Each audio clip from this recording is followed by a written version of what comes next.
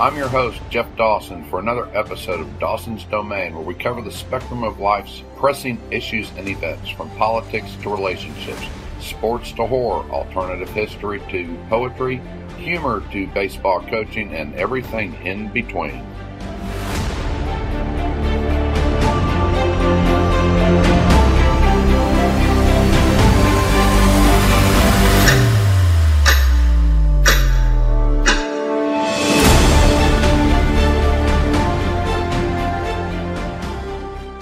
Good afternoon, Jeff Dawson from Dallas, Texas, and it is a typical September day here.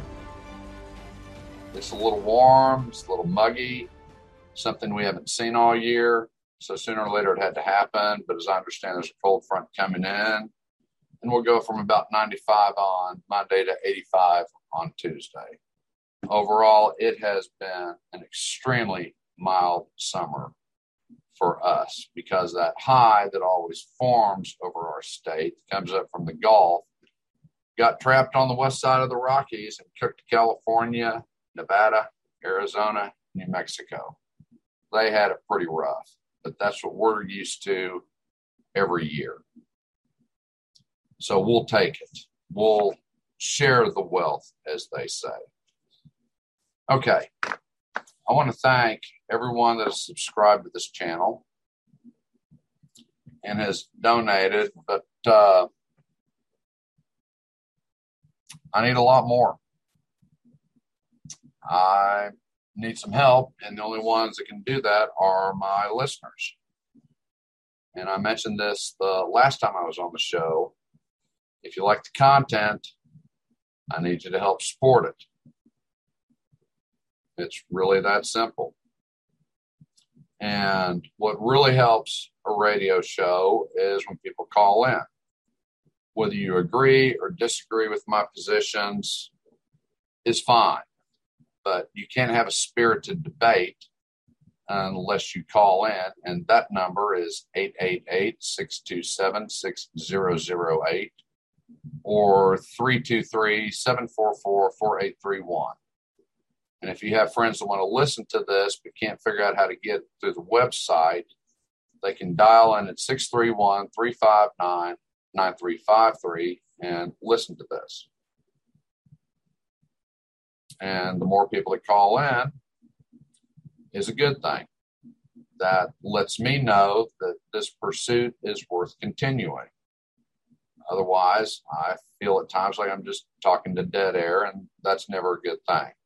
Yet I look at the statistics that are showing up, and I know there are a bunch of listeners, and I don't know how far they're going because I don't have the statistics on that. But I think on the last episode, it was over, 200 or so, which that's a pretty good number.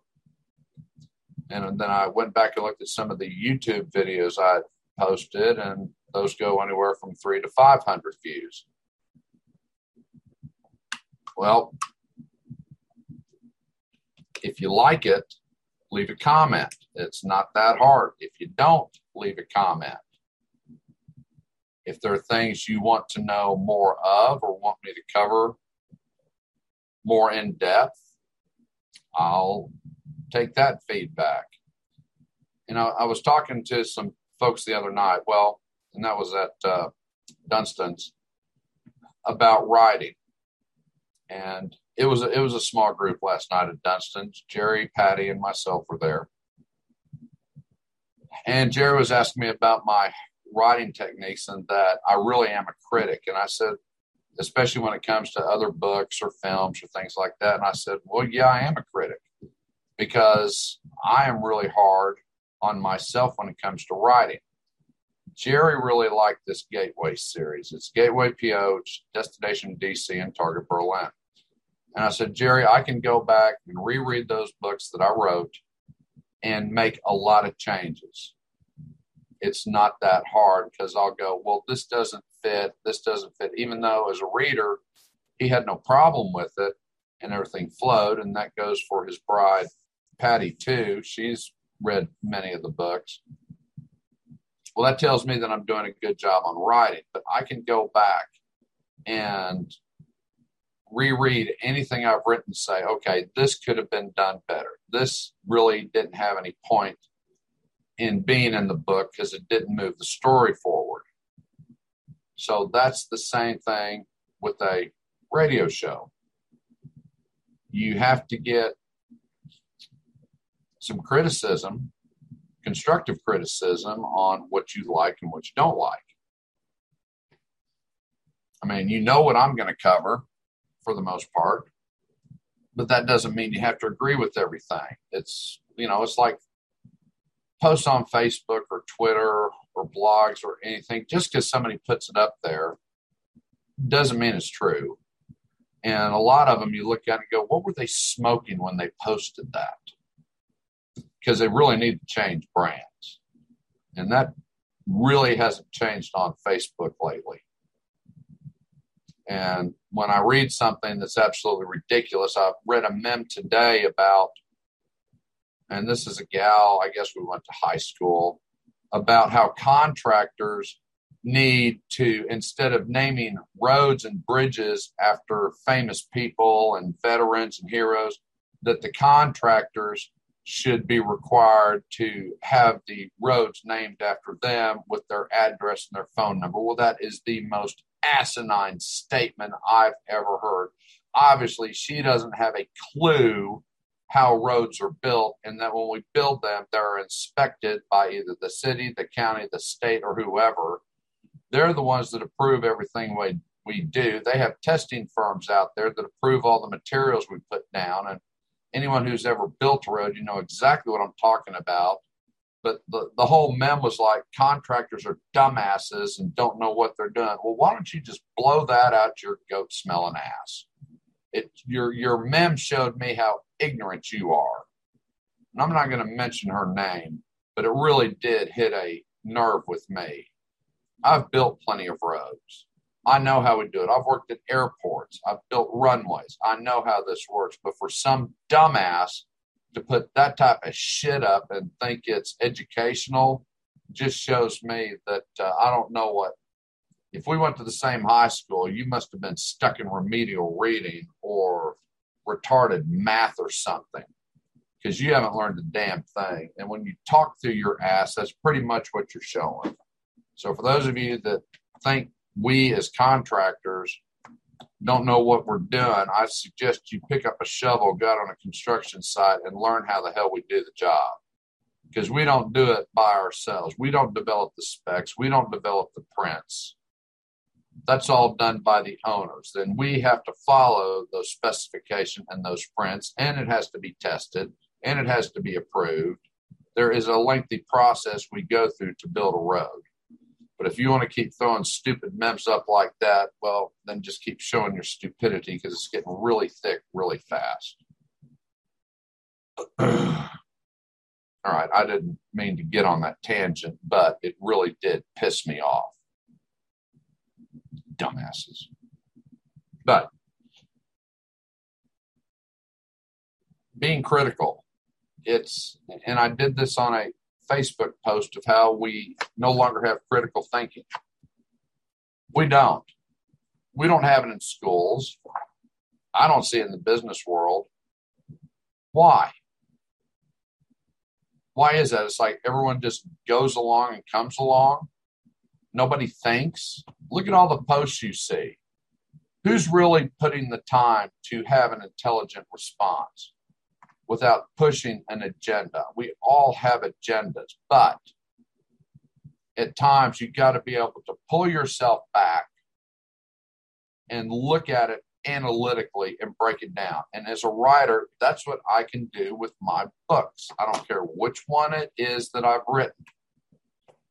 I can go back and put myself in the third person and say, I don't know this person, and I'm going to read this book and see what it's like.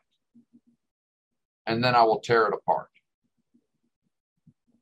If I like it, okay, this was good. And if I don't, well, I don't know what Jeff was thinking when he wrote this, but he really needs to rethink this. It's not that hard to do for some people. For me, it is not. For others, it's like, oh, God, I'd be calling myself out. Yeah, you would. You're going to hold yourself accountable for what you've written and how the book was formatted and what your editor did. I mean, as the author, you are responsible for all of it as a self-published author. So you better be ready to be critical of yourself. And I really get into that in the book, Cutting to the Chase, which was formerly titled Do Your Damn Job. And that's what that book is all about. Being accountable, dealing with people. I mean, the accountability is probably the biggest part. How many people don't want to be accountable for what they do? You go into a room and ask them that, and then give them a problem to solve, and they screw it up. Say, did you screw that up? Well, how many people are just going to automatically raise their hand? No, they're going to try and come up with some BS about this, that, and the other. Accountability. I really hammer that in my seminars. Because without accountability, you don't have a chain of command. You got a bunch of slugs working for you that are just getting a paycheck and sliding by. And you wonder why your productivity has gone down and why your morale has gone to hell. It's pretty damn simple. You just got to look in the mirror and say, it falls on you. Now do something about it. And if you don't want to do something about it, then nothing will change. And if you can't make the hard call, then you shouldn't be a manager in the first place. It really is that simple. Okay. So getting back to subscriptions and money, I still have my GoFundMe. Jeff Dawson, motivational speaker and author for hire. I'm going to put that back on my Facebook. I'm going to post it today after the show. I'm going to post it on my blog, lddjenterprises.com, because we need help. That's all I'm going to say is we need help. I'm trying to avoid having to borrow money, but it's just like this show. I'm very thankful they let me go on today, because when this is over, I'm going to be into them for about $492. And I have said this for about a month. Times have been difficult. Yes, we're working on getting some speaking engagements together, but in the interim, we all need help now and then. And I've been one of those people through the years that always loaned money to people who needed it. And I didn't ask questions. And I've still got about $20,000 out in loans. But we went through COVID. And people got laid off. And they had to rely on their unemployment to get by. So these are the facts. I have a source. I've just been holding off in using them. That's just the way it is. Okay. You know I'm an author. I got plenty of books out at my Amazon site. They're all there. When you go to my website, go to the blog. Don't pay attention to the front page. Go to the blog, and then on the left and right columns, all the books are listed there, all the book covers. You click on it, it takes you to the Amazon link, and they are very affordably priced. And I'm going to get into that in a minute. And I have also become a Herbalife distributor. I dabbled with it 7 years ago. About 7 years ago. Dropped, like 25 or 30 pounds in 3 months. And then I got a real job again and put on about 40 pounds and got back up to 250. Well, I've gotten back on the products, but not all of them. I do a shake. I do a protein bar. And for a little bit, I was taking a product called Prolessa, and that's a fat burner. Now, weight-wise, I'm still around 240, and I started this about 253. But as the saying goes, you lose inches than pounds. Well, I know I've lost inches because my shirts don't look like I've got a balloon in my stomach anymore, which is a real plus. I'll never have a flat stomach because I tore the meniscus that holds the abdominal muscles together about 20 years ago. But the size will go down. That's a guarantee. But it's every day. A shake, a bar. I walk 2 miles, 1 to 2 miles, because you got to exercise. You know, I see all these commercials. Take a pill. It's psychological because you got Noom and Golo and all this. Well, I'm old enough that I've seen plenty of fads through the years that don't last. They make their money and they go away. If you're losing weight from a pill, how healthy is that for you? Because if you're still sitting in your lawn chair or your lazy boy and you're not walking or anything,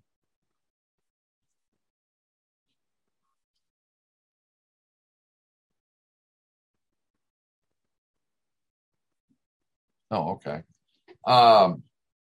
There was a message that just came up. How healthy is that? You'll put the weight right back on because you won't have a routine. You've got to have a routine. It's not that hard to do. You know, if you've seen the Blend Jet device, which is really cool, I don't own one because I've got a shaker bottle that takes me about 30 seconds to make my shake. Well, I watched these Blend Jet deals, and most of them are females, and I just shake my head going, my God, it's got to be taking them 5 to 10 minutes to make this stuff, and I'll be damned if I'm going to try any of their recipes. They got so much shit in there, it'd kill a dead man. I don't care how healthy it is. I don't want to spend 5 to 10 minutes making a shake. And then when you really read it, they've got all this prep time that goes into it. So how much time do you want to spend? I want to spend 2 minutes. I want to pour my almond milk in my shaker and get 2 scoops of the mix, which I've got cookies and cream, but there's 14 flavors. And if I've got the Prolessa, I'll put that in there. I shake it up. I'm done, and I drink it. And to make sure I get all of it, I've got my decaf coffee with me, and I'll just pour that in, and that makes sure that nothing is left inside. So I'm getting all the good stuff. And it works. Yeah, I need to get down to 205, 200. I will be happy there. I got a long way to go, but I didn't get here overnight. And I'm not going to get back to that weight overnight. Now, there's another product. Now, I can't take these. One's called Total Control. One is their herbal tea. And the other it's called Liftoff. See that? And that's 4 flavors. Lemon, lime, pomegranate, orange, and tropical fruit punch, which is like Kool-Aid. I had a gal taking this back in the day, and she called it legalized crack. Now, one of the gals at Dunstan's, she's been taking it, and she went to the doctor thinking she had gained weight, and they're like, would you get on the scale? How many women want to get on a scale? I don't know many.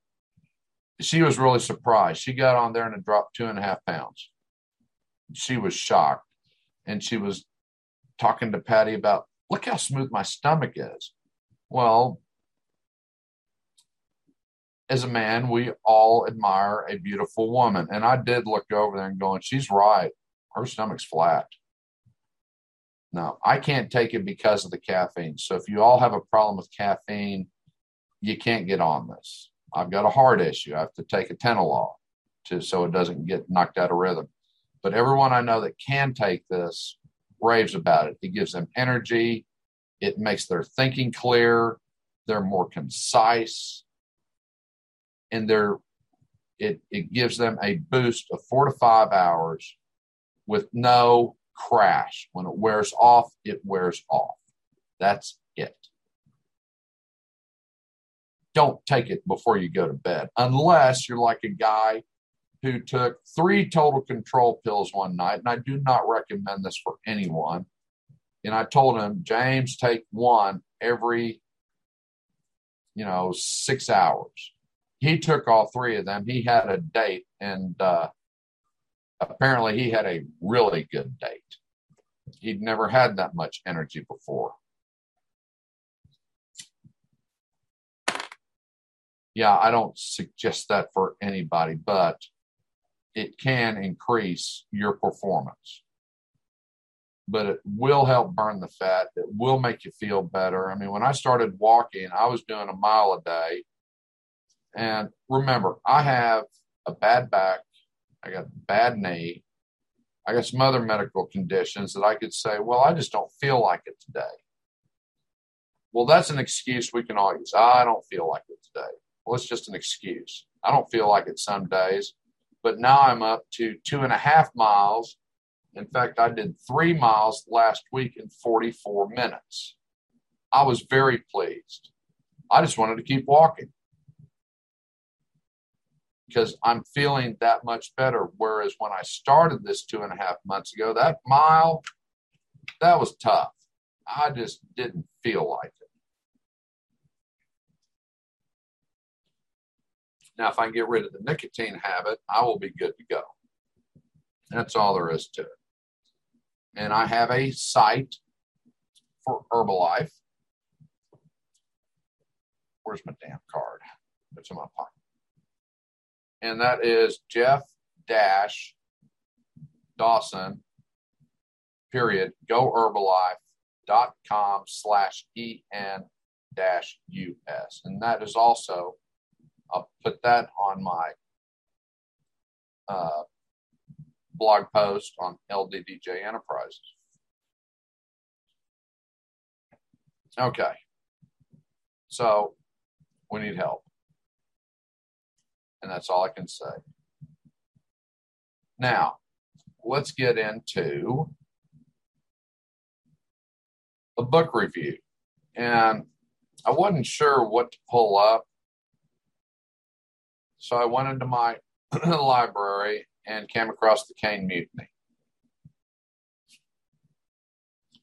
I really liked the movie when I saw it when I was in high school, probably 17 or 18.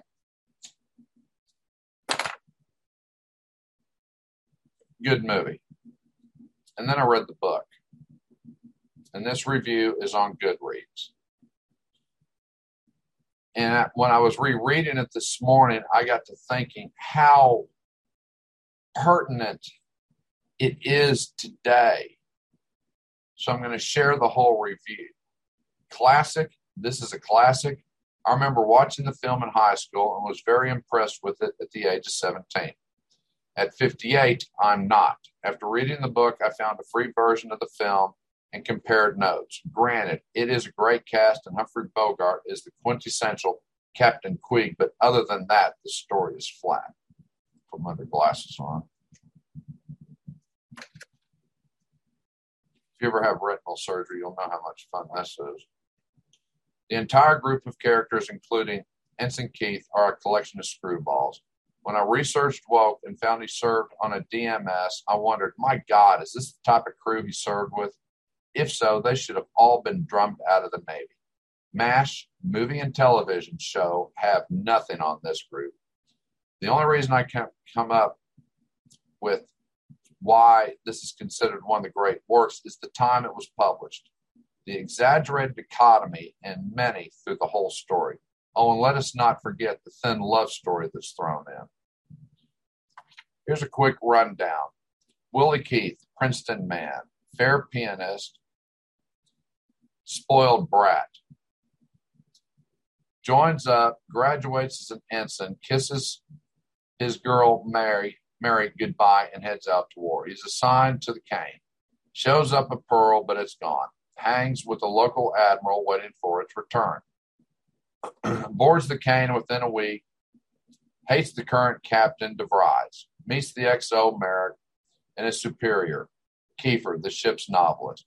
He complains about the current captain because he gets dressed down for not decoding an action dispatch. He also doesn't care for the state of the ship or the crew. The cane should be sold for scrap and the crew sent back to basic. That's right, his feelings got hurt. Enter Captain Queeg and the Navy as Willie thinks it should be run. What's the saying? Be careful what you wish for. Oh yeah, Queeg might be all about the book, but he's also a cowardly neurotic. Queeg makes some serious mistakes conning his ship. Under the disillusionment of Kiefer, Merrick starts a medical log detailing Queeg's queer behavior. Fast forward to a typhoon that nearly founders the cane. Merrick relieves the captain of his duties. As you read this saying, you would have to agree with the action. Mutiny on the high seas has consequences. Here's the sad part. Merrick is acquitted. Keith bumbles, and Kiefer shows his yellow stain, as he so eloquently coined Queeg. Why is this sad? Easy. Merrick wanted to be in the Navy as a career man. He winds up on an LCI. Yep, career over. Kiefer goes to become a famous, successful novelist. Bastard. Keith becomes the last captain of the cane, and Queeg returns to active duty. Perhaps this is all the buzz. There is no justice, and what is meted out is illusionary. Merrick should have been commended for saving the ship and crew, put on a desk for 6 months, and returned to active duty. Kiefer should have been drummed out and spent some time in the stockade for inciting the idea of Queeg being a nut job. Keith should have been dishonorably discharged for backing the mutiny. But alas, those who were the guiltiest came out smelling like a rose. I did mention a love story at the beginning, didn't I? Well, you get to see how wonderful it plays out in the last chapter, which should have never been written. I think this is the third or fourth great classic I've read. Have you read one that deserves all the talk and accolades? That was a question, because I've read a bunch of these classics, and so far they've all been crap. Catcher in the Rye. I forgot what the other one was, but the thing is, in the Cane Mutiny, those that were responsible weren't accountable. The man that took the right action to save the ship went down with the ship and ruined his career.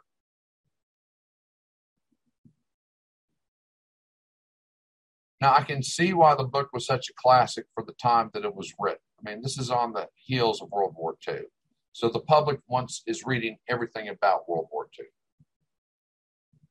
But a classic, what I find classic about it is accountability and the lack thereof. Those that caused the most problems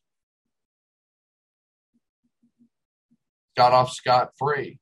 Those that took action were condemned for it. Do you see a parallel to today's political landscape? I do.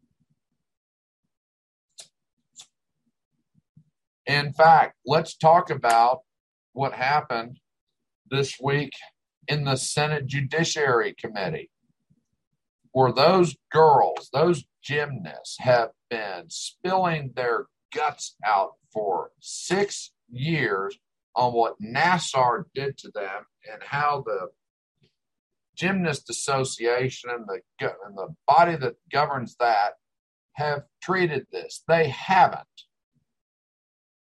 And those girls sat there, and Allie, I believe her name was, man, she was so well spoken. I'm surprised she really held her tongue. If I would have been her, I would have blasted Durbin and the rest of those gnomes sitting up there in their $5,000 suits going, when do we get justice?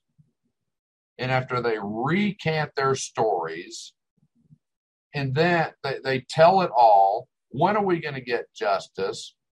I think Feinstein summed it up when she said, if and when. Well, when she said if, that answered the question right there. There will be no justice for these girls.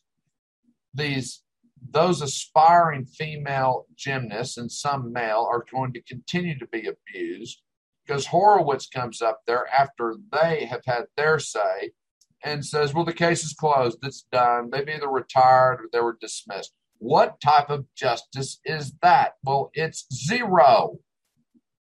So these girls were just made a fool of in front of the nation. And someone tell me why Durbin just didn't say, that's enough of this shit. You know, what really pissed me off is once the girls had finished testifying, that each senator got to give their heartfelt speech and blah, blah, blah, blah, blah, blah, blah, just to be on the record. It's like, shut the hell up. Do something, you dumbasses. Will they? No. And we saw it. There'll be no accountability. No one's going to be held responsible, just like the ERCOT shit that we went through in February.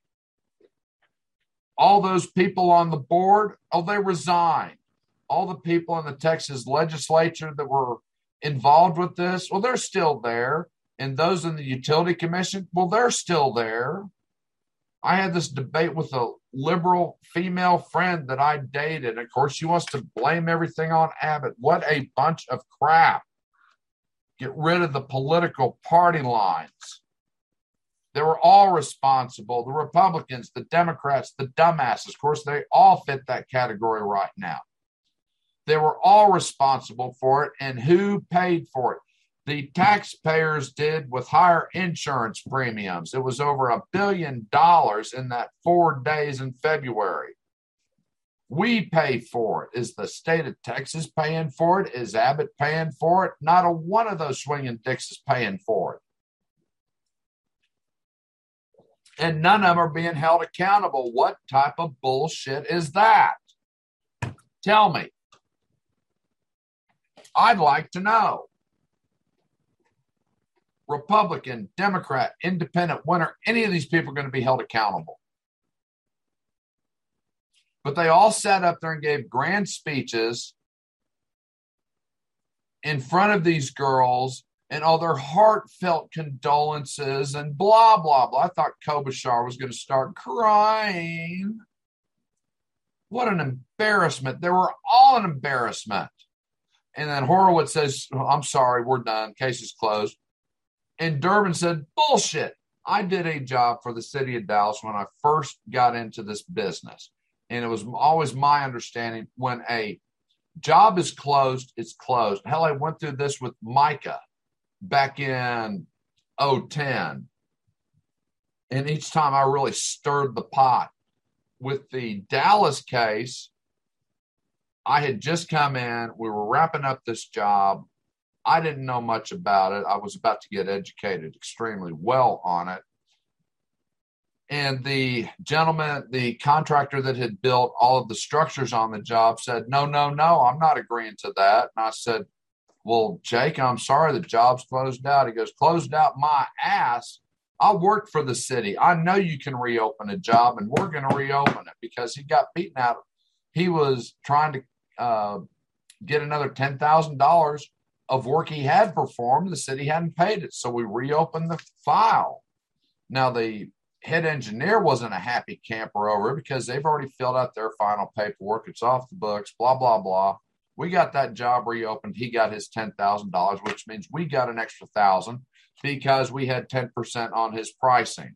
So everybody won. And then I had this job, I was saying with Micah, on reopening a case. And I got, I'm still pissed off. I got screwed so bad on that job. I don't know what the inspector, how he was putting his numbers together.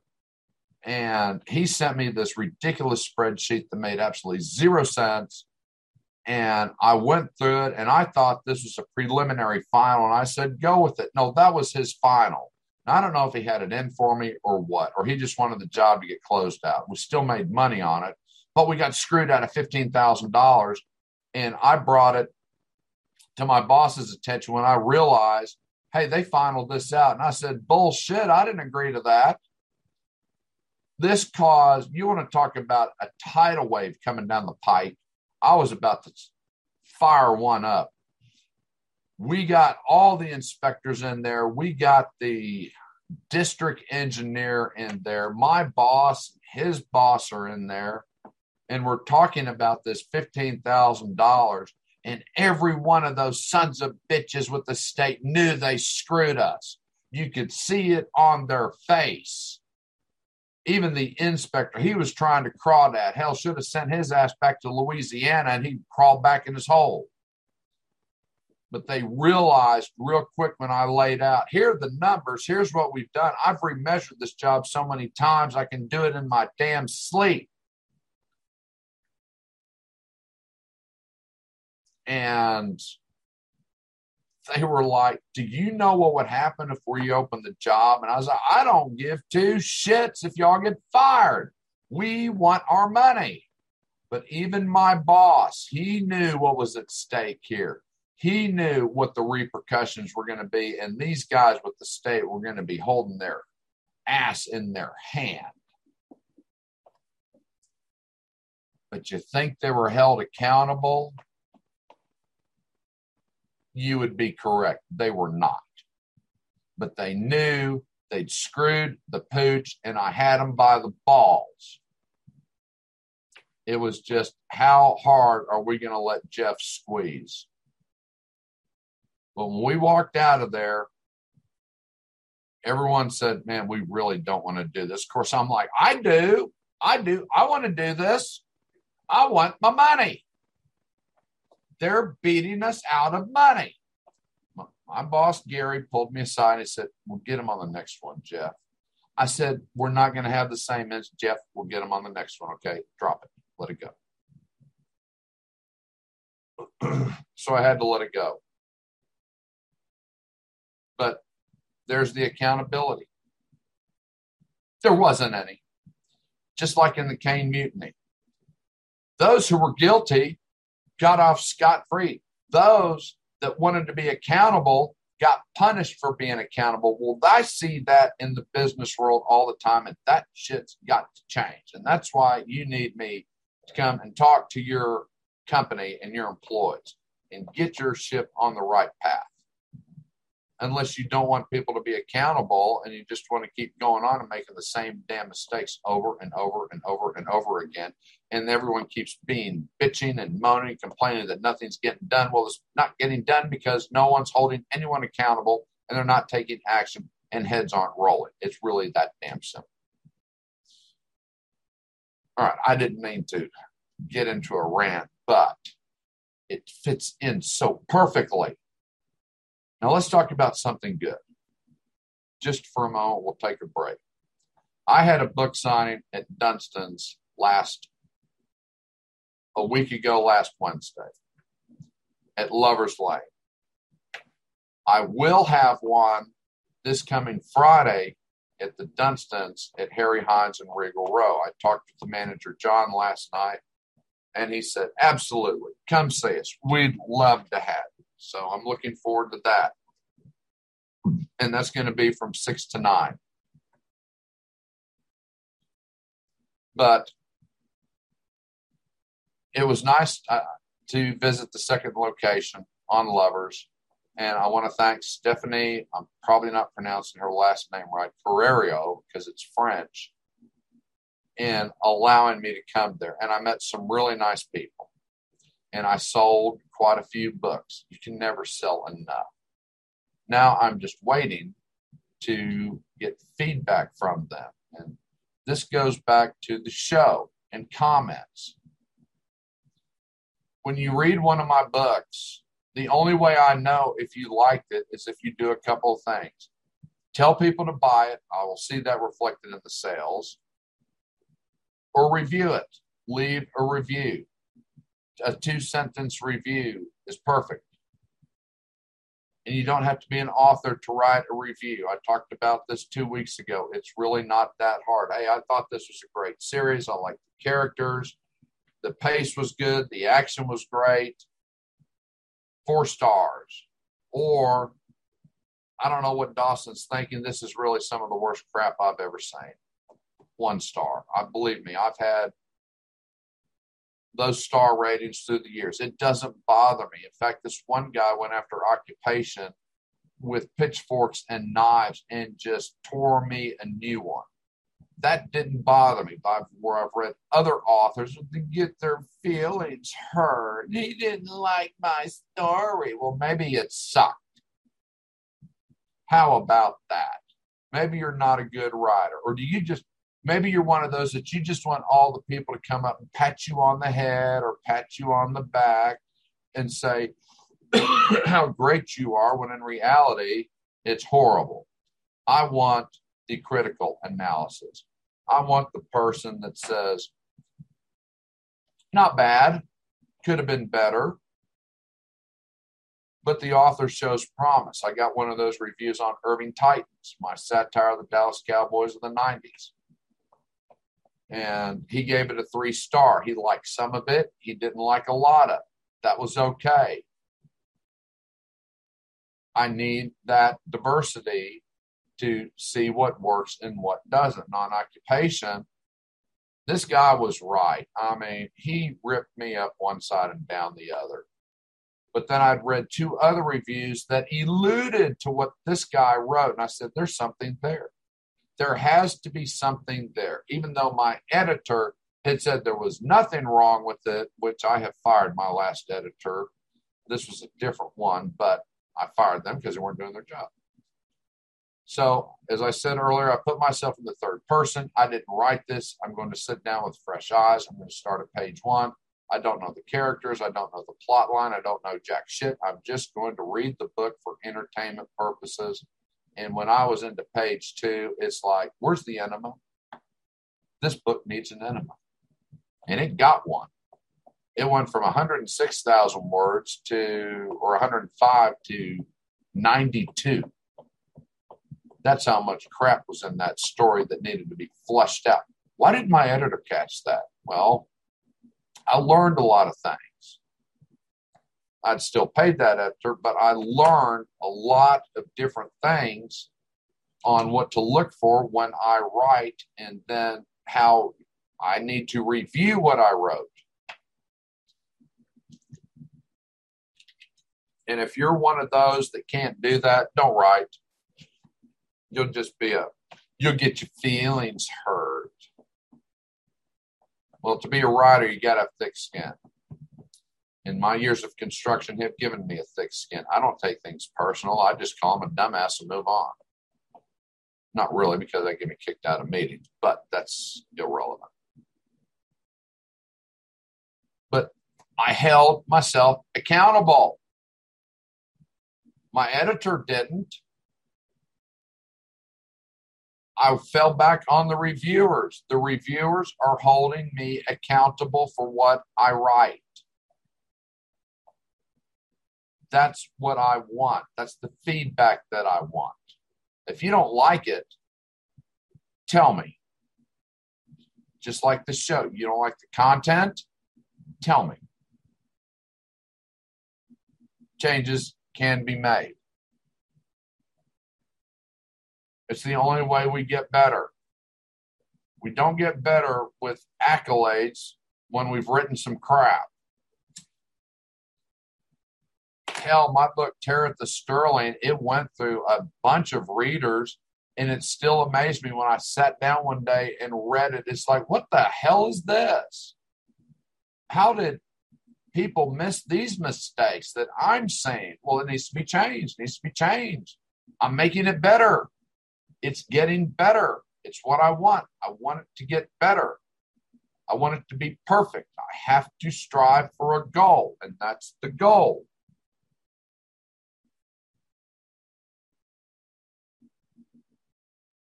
Speaking of goals and accountability, I always do this stupid statements.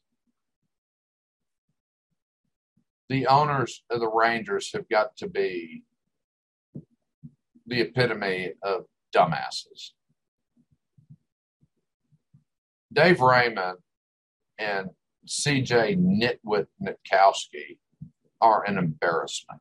That's all there is to it. And why would I say that? I've been ragging on them all year with just cause. They got to talking about 9/11. and they shouldn't have talked. It was just like, I think it was 2 years ago when,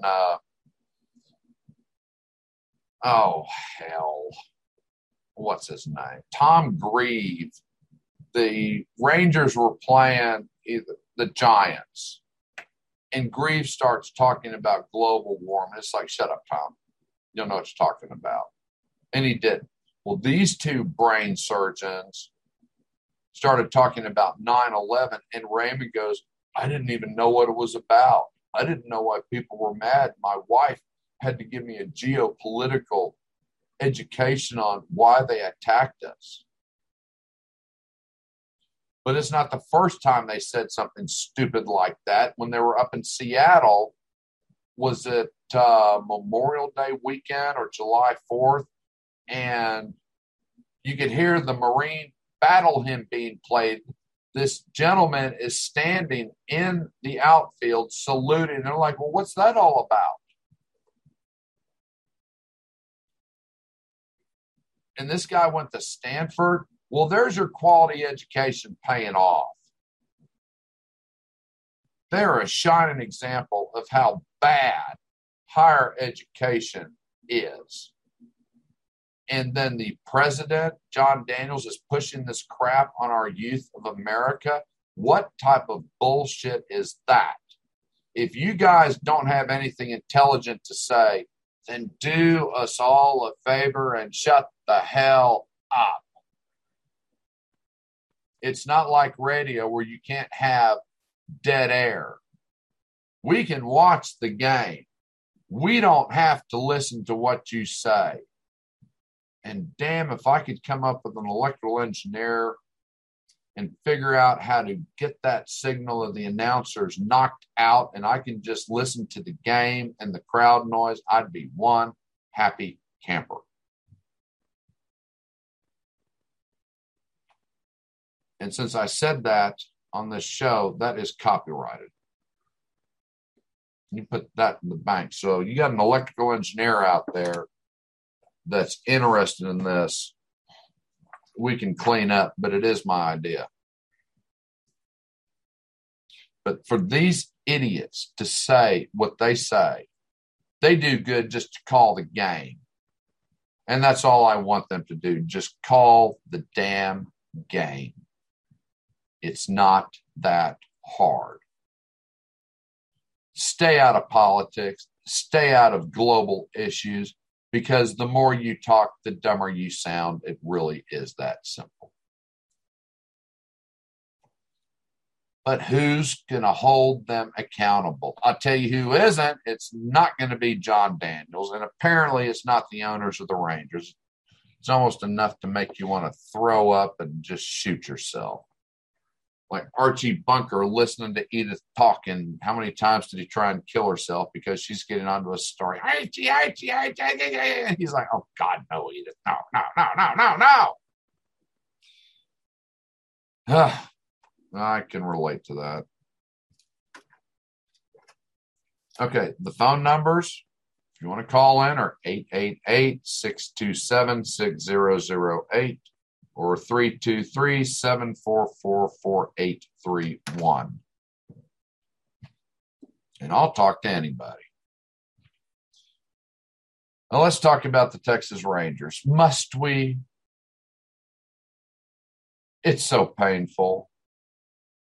Right now, my good friend Wes Ford and I are just bantering against each other. He's a big Yankees fan. The Yankees are in the hunt, right? Yes.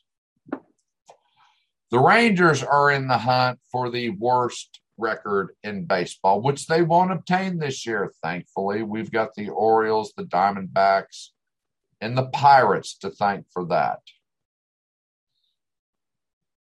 So we have the fourth worst record. And we are playing first place teams. Houston took 3 out of 4. Those 3 out of 4 were ass kickings. The one last night was an ass kicking. And it's probably going to happen tonight. It's probably going to happen tomorrow. But if the Rangers can actually pull together, get it together, go to New York on Monday, Tuesday, and Wednesday and win 3 games and then lose the rest of them and knock the Yankees out of the playoff picture, it would be wonderful. Why? Because then I can push Wes's buttons. And, of course, he's going to say, well, at least we're in the hunt. It's like, well, it really doesn't matter. Both of our teams are going to be sitting at the house watching the series. We'll see. I mean, the Blue Jays made a big push, but they lost yesterday. And, I mean, that is very fluid. The Red Sox, the Yankees, and the Blue Jays are really fighting it out. And there's 15, depending on the team, there's 15 to 14 games to go. This is the crunch time. This is what we've been waiting for. You got the same thing with the Brewers, the Phillies, and the Mets. I mean, the Braves, the Phillies, and the Mets. No one is in charge of that division yet, and they probably won't be until the last game of the season. And then the Cardinals, I have another friend, Tracy, up in Chicago, big Cardinals fan. He's got a Cardinal tattoo on his left arm, and there for the last couple of months, it's like your Cardinals are done. They've been baked. They've been shot out of the sky, and they've gotten on a run. They have a wild card spot right now. Doesn't mean they'll do anything in the playoffs, but they're there. But they're going to have to beat the Dodgers or the Giants. And right now, I don't see anyone taking either one of those two down because they are locked in. They know what they're fighting for. And it's tough. The Brewers, they've got theirs locked up. In the American League, the Rays have theirs. The White Sox definitely have theirs. And it looks like the Astros are going to secure theirs. But then you throw the A's and the Mariners in there, along with the Jays, the Yanks, and the Sox. You got 5 teams fighting for wild card spots. This is exciting. This is what we live for. Very exciting. It always is. But the Rangers, I talked about this 2 weeks ago, and their potential pitchers for next year. I really don't know. I don't know what they're going to do. Fulton-Nuich, I think he's on COVID quarantine or something. Allard, no, I don't see him as a starter. Lyles, don't know if he'll be back. Hearn, he got lit up like a Christmas tree last night. Otto had a great first outing. His last 2 have been miserable. Alexi, I don't know what the hell they're doing with Alexi. They bring him as a starter, then they bring him in as a reliever. Like, what the hell do you want the man to do? Which is it? And it's, I don't know. Leclerc might be back next year. He's supposed to be our closer. We'll see how that works out. They're trying Barlow. They've tried Kennedy. Kennedy didn't look bad. I think he got hurt. Ari Hara, he's back from the injured list. He's trying to find his way, and he's really having a hard time finding his way because he's just getting shelled. I don't know if we've got a starting pitcher. Wiles is our best one, but the word on the street is he won't be back. Okay, punt. But what a miserable season it has been. Miserable. Embarrassing. Disgusting. There aren't enough bad adjectives to describe the Rangers' pitiful performance this year. And I put that on Woodward. And the reason I do is in the last few weeks, with college football firing back up, people keep asking, what makes Nick Saban so good? Well, it really doesn't take a brain surgeon to figure it out. Nick Saban is a great manager. He identifies the qualities and traits in his players, and he knows where they will succeed. It doesn't matter if they've never played the position before. He will put his players in a position to succeed, excel, and help the team win. That's his brilliance. And as a manager, that's what we are supposed to do, is put people in the position to succeed, not fail, succeed, excel. Don't put them in a position they will fail at. I worked for a company that did that. They put me in a position I told them not to do. They did it anyway, and what happened? I failed. It was that simple. I told them, do not put me on a commercial job site. I've never worked on them. Yeah, I understand the basics of it, but the intricacies I do not. They put me in charge of 3 schools with 1 crew. Well, what do you think happened? I pissed off the general contractor the first day I met him. When I said, we're only going to work 1 school at a time, and they had 3, oh, he was livid. Then I got chewed out, and it's like, well, what information did you give me to succeed? They didn't give me any. They just said, go down there and watch those jobs, and this is the foreman, this is the superintendent in charge, and he'll handle everything. That superintendent looked at me and said, what are you doing here? And I told him, he goes, I don't need you here. I need crews. And it's like, okay. Yeah, we got off to a brilliant start. Brilliant. I think I worked there 6 weeks, maybe 8. It was pretty pathetic. Brookshire Paving, I believe the name was. They have since gone under. What a shame. But Saban knows how to put the right people in the right position. And, you know, if you listen to folks talk, well, how can they have all of these guys behind them? Why is his second team as good as his first team? Yes, he recruits well, but he also tells those recruits, you will succeed. I will see to it. You have my word on that. So you played wide receiver in high school. You're going to be a defensive back for me. You're going to be a safety for me. Well, I was a running back, and I gained this many yards. Yeah, but that's not what you excel at. You are going to be an outside linebacker for me because I've seen your skill set. I know what you're good at. Yes, you were a good running back, but do you want to be a great outside linebacker? I want to be a great outside linebacker. Then listen to what I do, son. Listen to what I tell you, and you will succeed and excel. That is Nick Saban's brilliance. Mike Gundy doesn't have that.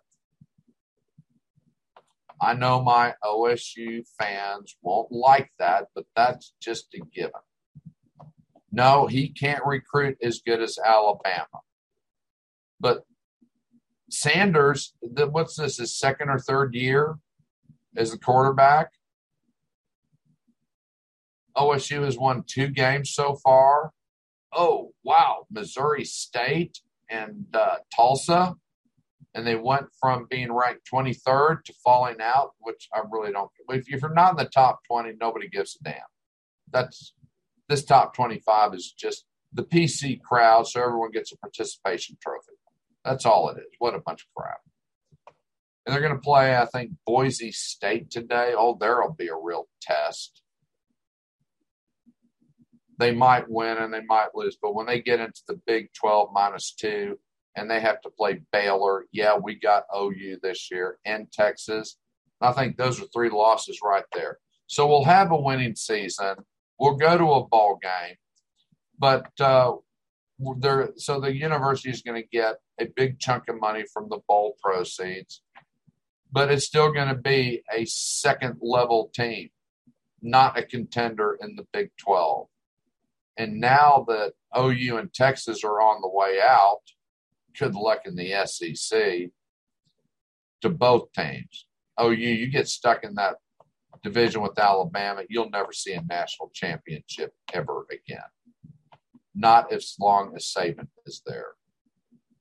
What are we getting? Houston, Cincinnati, Brigham Young, and I forgot the fourth team, but Iowa, I think.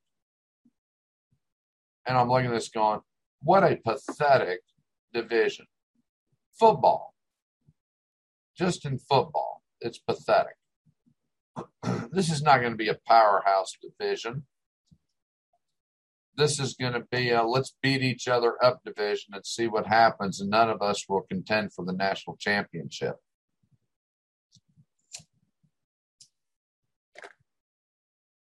That gives me a lot of faith. But I don't know what else they could do. Who wants to pick up Oklahoma State, Iowa State, Kansas State, West Virginia, Texas Tech, Baylor, UT, OU? Well, we found out who's picking up UT and OU. Who wants to pick up the rest of them? And yes, you can make the argument, but the other schools excel in other sports. Kansas in basketball, Iowa State, Iowa, Oklahoma State in wrestling, and golf. Track and field, baseball. Yes, those are all valid points. But where does all the money come in for the college from the NCAA? It sure the hell isn't the Tiddlywink Championship, is it? You don't see the coffers being filled if OSU goes to Omaha for the College World Series, do you? No. It's football. You get 60 to 110,000 fans in the stadium. Networks are going to pay to televise that game. It doesn't matter if Michigan and Ohio State suck. They're getting big money to suck on national TV. That's why it matters. If you don't have a huge endowment like Stanford and Harvard and Yale, and I did that list months ago, the top 10 and what it comes out to. And then if like OU is twice, their endowment is twice of what OSU's is. Where do you think the bulk of that money's coming from? Donors and alumni? Oh. Football. That is the cash crop. It really is that simple. So, yeah, so much for that. Okay. Where are we with COVID? If you watch my blog or Facebook, you see I put the stats up every Sunday. I do the numbers. I just do the numbers. I don't come up with a lot of unwanted BS opinionated crap. I will put on there, here's where we're at, and then mold that to fit the thinking of our so-called press corps today, which we don't have a press corps, we have an opinion corps. And I'm not making a big deal about it. I'm not tooting my horn. I'm not waving a banner. I'm not stamping it on Facebook. Look at me, I got the shot. I got my first one on September 9th. I get the second one on, October 14th.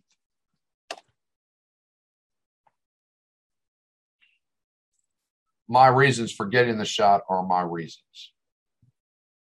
If you haven't gotten it, it's your call. And we talked about this 2 weeks ago, how our parents and grandparents fought the polio vaccine tooth and nail.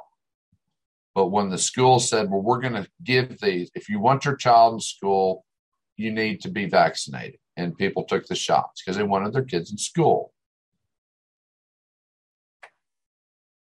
I'm not going to beat anybody over the head with a big stick over it. It's your choice. And remember, in the 90s, it started changing. You had the anti-vaxxers. And even the chiropractor I went to for a while was talking about all the evils of the vaccine and how your immune system, if it's operating properly with the proper adjustment, will fight it off, and that the vaccine is full of mercury and this and that and everything else. And it's like, I'm still alive. Well, then they tied it into the increase in autism was from vaccines. Those people weren't chastised. Their kids weren't getting the shots, and some of them actually came down with these terrible diseases that they'd spent decades and centuries fighting and finally figured out how to combat them. But you got a bunch of people that said, it's not for me, it's not for me. And they were allowed to have their kids in school. They had a medical waiver. And life went on.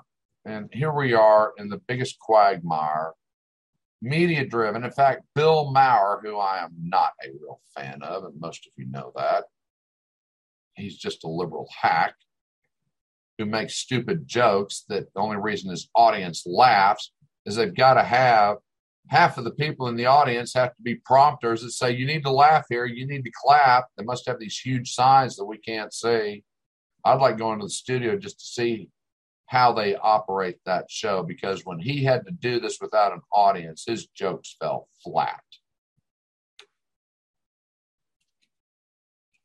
But he made a statement, I saw the clip, that the liberal media needs to take some responsibility for the COVID hype.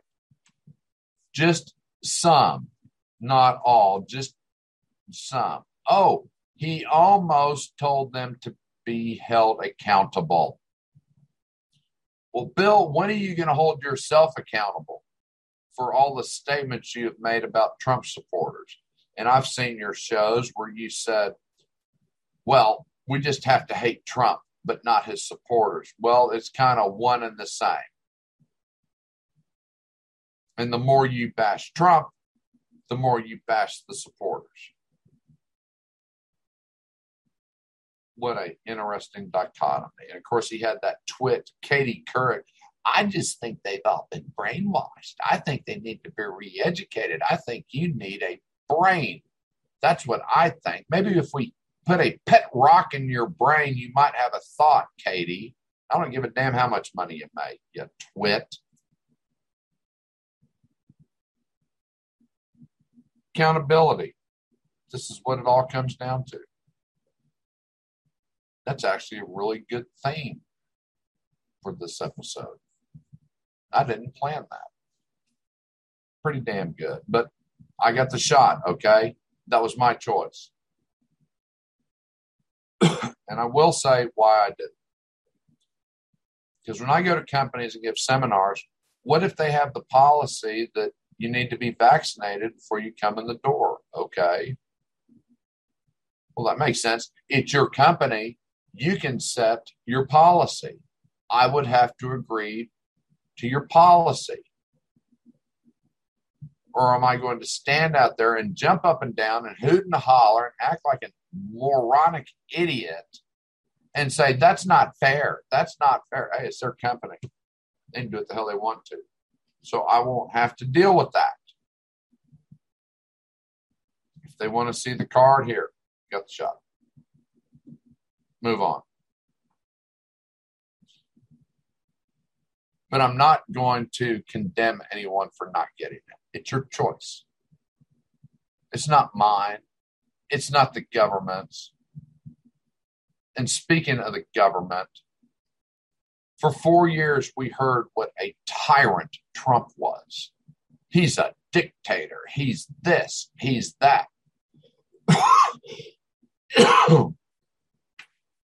And now Biden is putting mandates and penalties on companies that if that executive order doesn't get turned over to the courts, I will be shocked. 100 employees or more, you have to have a shot. And if you don't, then this is all the testing you're going to have to do that the employer is going to have to pay for. And if you don't abide by it, the fine is $14,000 per employee. What the hell is that? That's not government overreach. If that isn't, I don't know what is. Do you?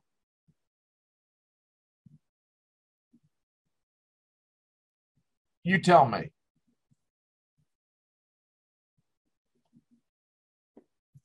All this crap about Trump and dictatorial powers, and Joe gets passed. Well, what is this? You are exceeding your power. And then he refuses to abide by the Supreme Court decision. What type of president doesn't adhere to the law of the land? Isn't that called a dictatorship? I don't have to do what they tell me. I can do what I want to. And that was the problem with the Republicans, the spineless sons of bitches, back when they sent Obamacare to the Supreme Court. They didn't go after that it was unconstitutional. They went after that the fine of $600 was unconstitutional. And DACA, Trump tried to get DACA overturned, and the court said, well, you don't have enough standing here. You need to refile. Congress is the only one that can do immigration policy, period. Obama did it through an executive order. How does that work?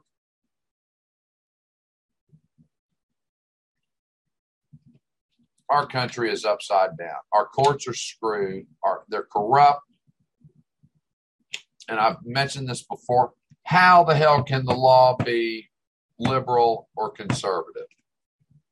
Obviously, by the people who write them.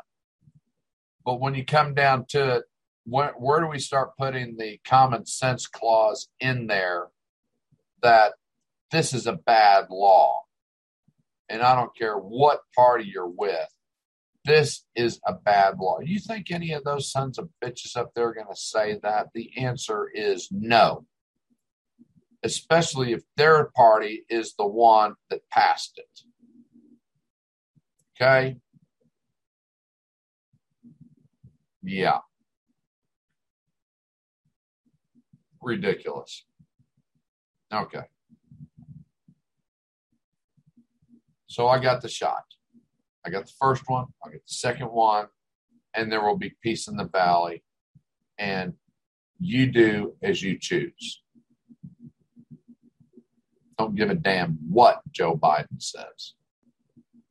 Because wasn't it Joe and Kamala that said as long as Trump is around, they won't get the vaccine, but they got it anyway? What hypocrisy. Pathetic, ridiculous hypocrisy. And this liberal friend of mine said she wouldn't have got it if Trump was in office. And it's like, so you think that Pfizer and AstraZeneca and Johnson & Johnson changed the whole formula when Biden was inaugurated? Are you shitting me? The answer is no.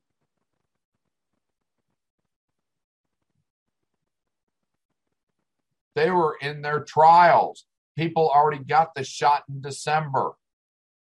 I'm not doing it if Trump's in office. I'll blow it out your ass. Please. It's political insanity. And, most of you that listen, I call out both sides when their head's up their ass. And right now, they're all there. I mean,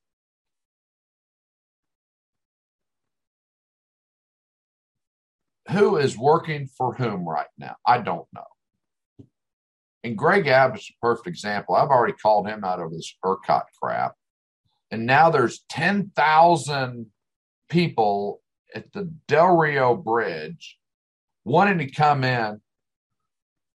Well, Greg, why don't you go back to the Texas Constitution where it says you can protect the state from foreign invaders? You have the authority to do it. you launched this Operation Lone Star, which has been a complete farce. You aren't turning people away at the border. They're still coming across. Your job is to secure the border of the state of Texas if the federal government won't do it. So then get out of your wheelchair and do something.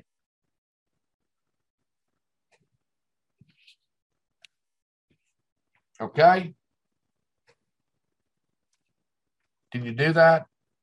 FDR seemed to be able to handle the running the country during the Depression and World War II from a wheelchair. When are you going to run the state of Texas?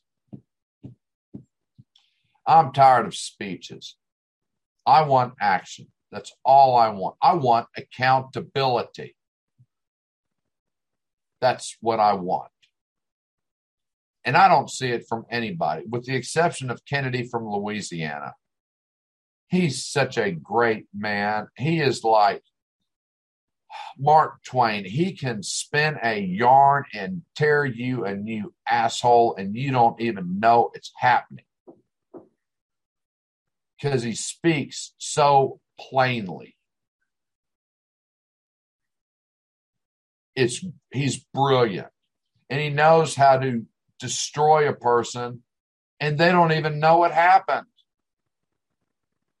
I love listening to him talk. His old Southern drawl and backwoods common sense. Yeah, he's a prosecutor. He's highly educated, but he doesn't throw it in your face. And when he does, you don't even know you just got called a dumbass. You got to think about it. And then you get pissed off and you go, do you know what he just called me? Yeah, I do. I heard every word of it.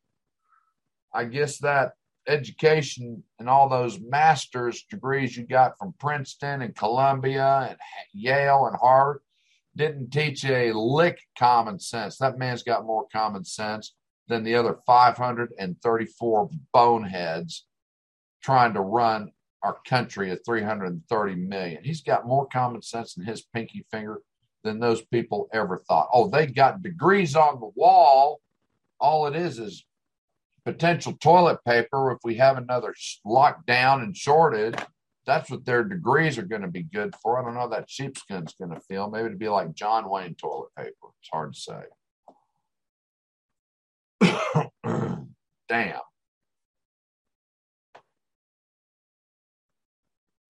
No accountability. Okay. I'm going to take a break for a minute. And 2 weeks ago, I talked about what I was going to do on 9/11. That I was going to visit the Veterans Memorial in Dallas over at Mountain Creek Parkway off of Loop 12. I did that.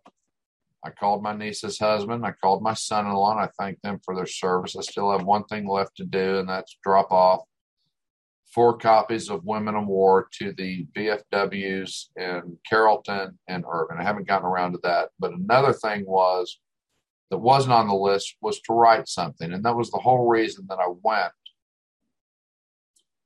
to the Veteran Cemetery, was to be inspired. I wanted to see if anything came. That's not the greatest thing I've ever written. I really like the poem I wrote for Memorial Day, like 8 years ago, and I put it in the book Life Spectrum. That's another poetry book.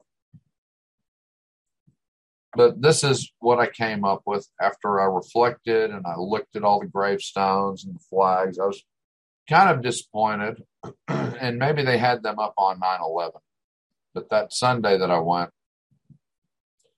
it was a scattering of flags, but that was okay.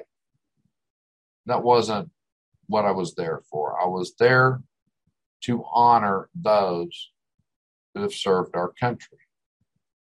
And I have a copy of this up on the blog, lddjenterprises.com, because this one has pictures. Obviously, you can't see the pictures. in what I wrote, but here it is. A day of reflection is how I view 9/11, not just for the civilians that died that fateful day, but for the men and women who signed up and set out to avenge those who believed the United States would do nothing to fight back and defend ourselves. We saw that spirit on December 8th, 1941, after Pearl Harbor was attacked. Tens of thousands flocked to the recruiting stations to sign up and fight the enemy of the day. Then, like now, our enemies believed the United States to be weak and immoral. They were wrong then, and they were wrong 20 years ago. Why? They grossly underestimate the valor, honor, integrity of our youth. They are the ones that answer the call. They are the ones that will go toe-to-toe with any foe, foreign or domestic. They are the ones who are the guardians of our nation. They do not focus on the politics of the day or the weak-kneed who constantly yammer for peace when it isn't an option. They enlist and prepare to defend our great country. They come from all walks of life and ethnicities. Being killed or wounded isn't foremost in their minds. Correcting a wrong and meting out justice is what they think about, and they do.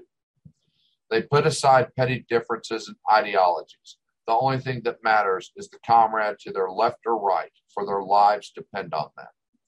They serve proudly despite the ineptness of politicians and some of their leaders. They hold their heads high and back stiff when the Stars and Stripes is raised. They are the first to stand and remove covers when the Star-Spangled Banner is played. Why? Because they know the price they paid to protect the freedoms and liberties we all take for granted. They cried, laughed, and bled with their fellow soldiers. They shared family photos and stories of their youth and adventures. They become one, and because of that, are the most feared fighting force on the planet, something our enemies continually fail to recognize. As we remember the innocent lives lost 20 years ago, let us not forget those that answered the call and kept our country safe and secure for the last 20 years. A warning to those who believe we are weak and won't defend ourselves. If and when attacked, you would be wise to study our history and how we, as a nation, react when provoked. It has never worked out in the favor of the aggressor. However, if you feel compelled to test our strength and resolve, be prepared to pay the ultimate price. For we do not forgive and we do not forget those who try to trample on our rights and freedoms. For each headstone you see, remember this: 4 to 10 of your insurgent brothers will fall and will not stop until you are completely eradicated or reminded not to awaken a sleeping giant. For our youth will answer the call and with great precision take you out one by one until the mission is complete. And when the dust is settled and the fight finished, we will proudly bury and honor those who sacrificed everything to keep us safe. So ask yourself this question: are you willing to pay the price?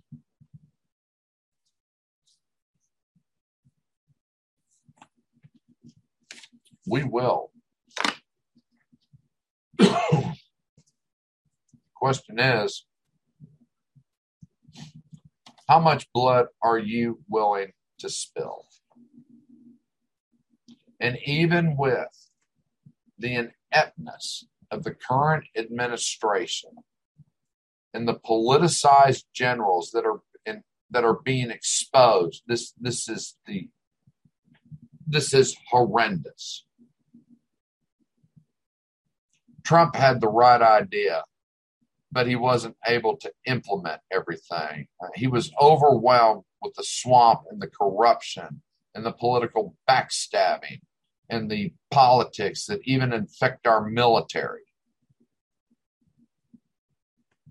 It was a monumental job he took on, and he did what he could. But there is so much you can only do in 4 years without actually declaring military martial law, not martial law, but military martial law, and start holding everyone accountable for their inactions. We've seen their actions. Their inactions are eroding the country. Our military leadership is a shell.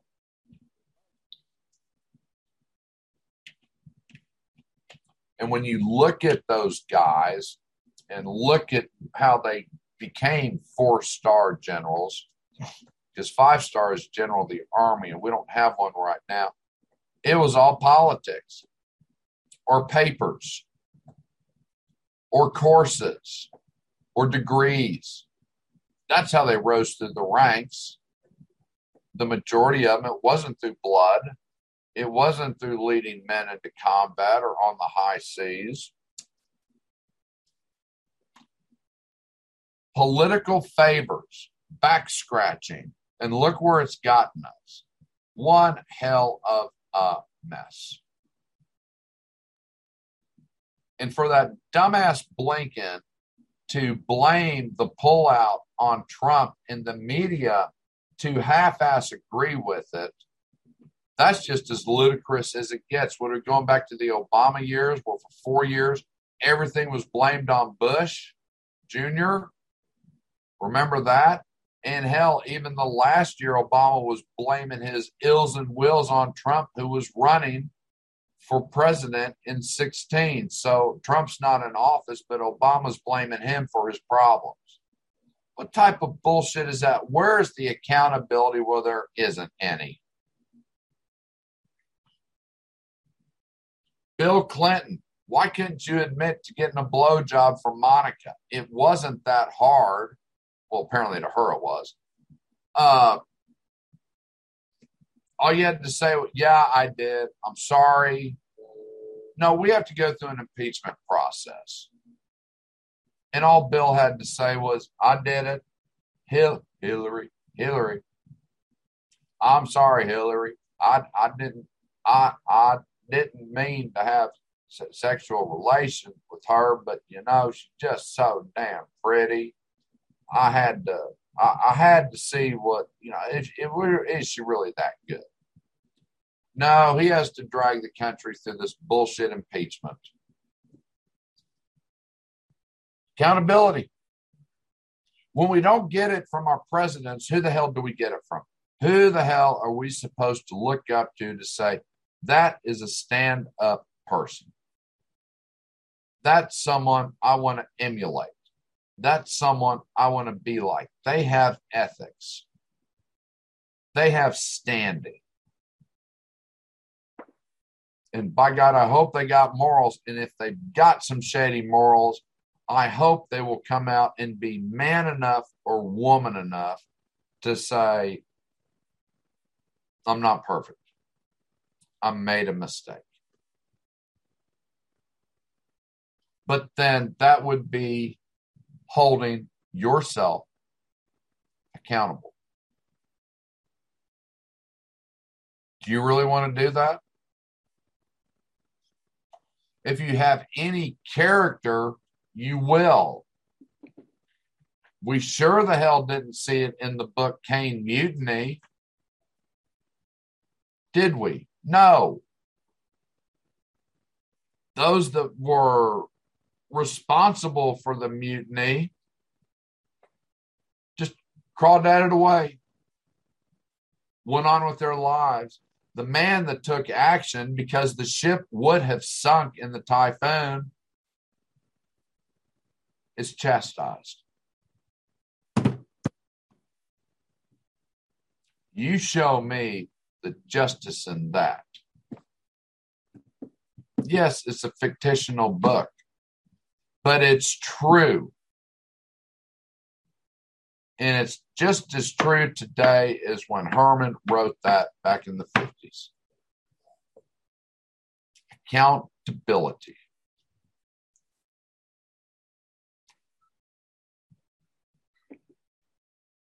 What do you do if you don't have that? I don't know.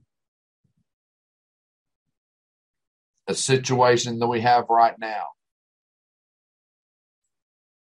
An administration that doesn't want to be held accountable for a damn thing. There's no crisis at the border. Kamala's the czar of immigration. And what has she done? Nothing.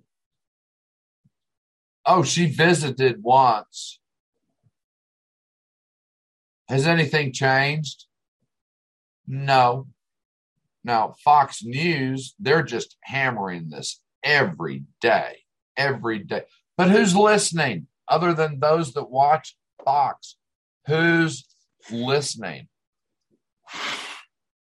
You think those dumbasses in Washington give two shits what you're reporting each night? They don't care. Because in their world, there's no problem.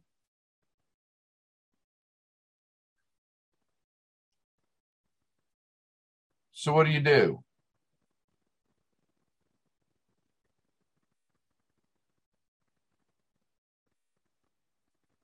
I don't know. And I've pondered this with my associates. And there really is only one way. Okay, let's say DeSantis runs in 2024.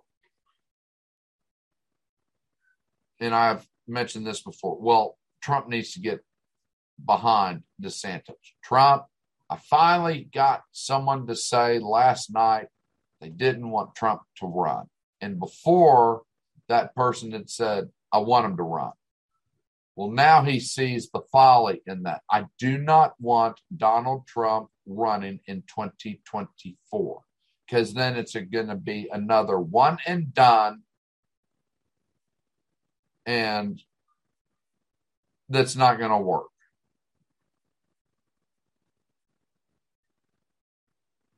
But so DeSantis, let's say Ron DeSantis wins the presidential election. Well, we're still waiting for Cyber Ninja, who was supposed to release a report in August on their investigation into the Maricopa County election results. They said it'd be out in August. Here it is, mid-September. We still haven't seen it. I just want to make sure real quick that I'm not speaking out of my ass. Releases report on Maricopa County.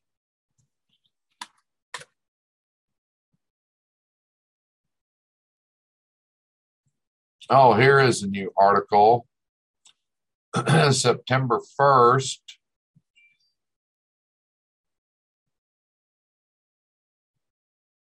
Of 2021.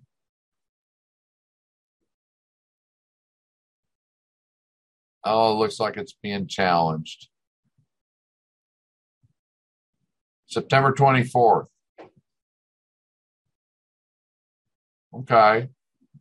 Well, I would rather it be correct and that they have all their ducks in a row because you know the MSM is going to come after them with pitchforks and knives because they've already been chastising the report and they haven't seen anything. So let's start building up and frothing at the mouth so you get your base all excited. So when it does come out, you've already influenced them and made up their mind that it's all a bunch of crap. That's what the media is good at doing right now. We don't need the facts. We're going to rip you a new one just because we can.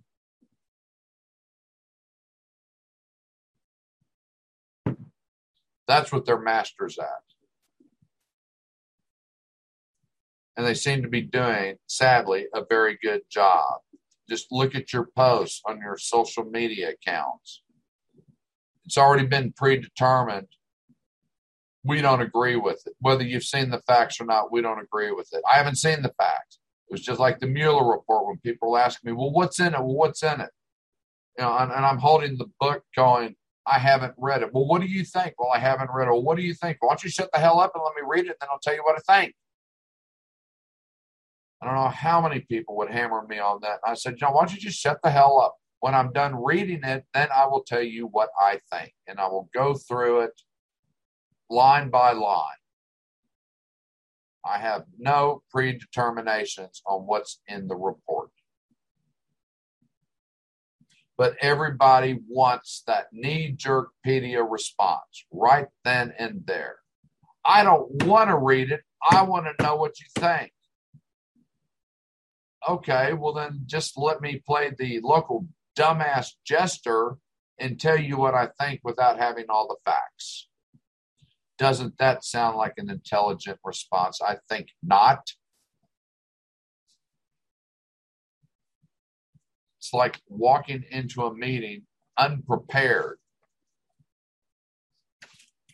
We've got a topic we're going to talk about. I just don't know what it is, but I guarantee you we're going to be here for 2 hours talking about nothing and get nothing accomplished. Well, that sounds like a excellent use of time. How many of you have been in those type of meetings? You walk out and go, what the hell was that all about? I don't know. We were there for 2 hours. What did we accomplish? I don't know. So why were we there? Well, we got paid. Well, I don't give a damn if we got paid. Weren't we supposed to learn something? Weren't we supposed to cover some of the problems we're having on the plant lines or on the job sites or in the office?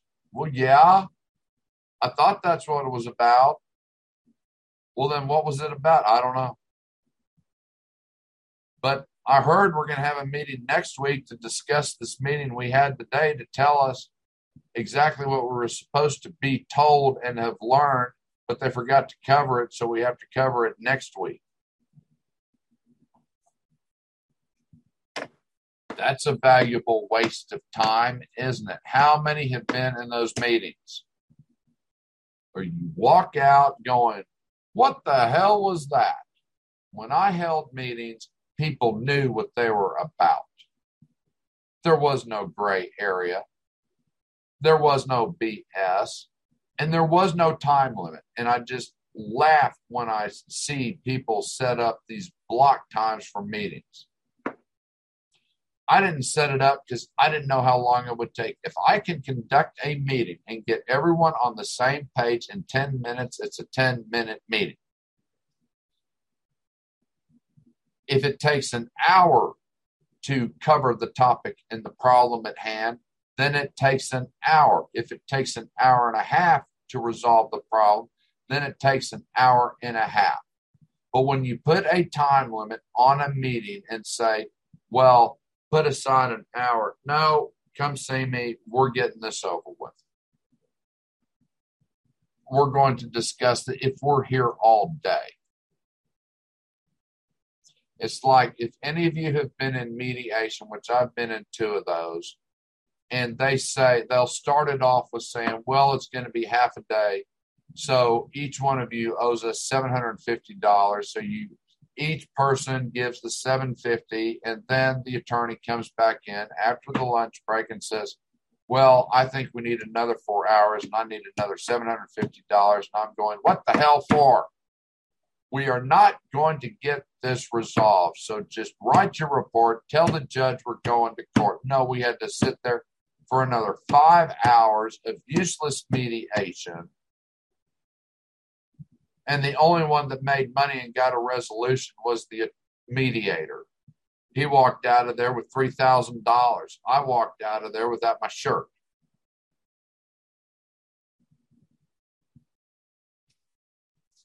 As you can well tell, I was not a happy camper, and I've been through mediation twice. I am not a fan of it because when it's all said and done, it's a waste. Now, I will mention this, and I can't get into any details, but I really saw some merit yesterday. I was part of the focus group. And what I liked about it, it was about an upcoming court case. That's about as much information as I can give because I signed a confidentiality agreement. And I really wanted to ask a question, but this wasn't the platform to ask questions. This was the platform to listen. And I listened to what the presenter had. And damn if I forgot my train of thought on that. But, I wanted to ask the question, is this like a pre-trial mediation. There were 24 of us in the room. Because that's what I was saying. They're going to present the case, and then we're going to make an analysis of it. So then they're going to determine whether they go to trial, or I don't see how there would be any mediation in this case. But it was really interesting. Now, I wasn't allowed to stay for the whole thing because they asked some questions, and it was really cool. I liked how this guy asked the questions. I was trying to figure out, where is this going? And he would put questions out there that were related to the case, but we didn't know that. This is what was cool. We didn't know it. Because then he would throw in just an off-the-cuff question and basically throwing us off the scent of where this was going. But they asked one question, and I was the only one that raised my hand. And 10 minutes later or so, he just looked at me and said, "Would you please go into the hall?" And I was like, "What the hell did I do? Have I done something wrong? Would you please go into the hall?" Okay. It's like, my God, I'm going to the principal's office again. I felt like I was in 6th grade, which sadly, I got to know the principal quite well because I spent a lot of time in his office.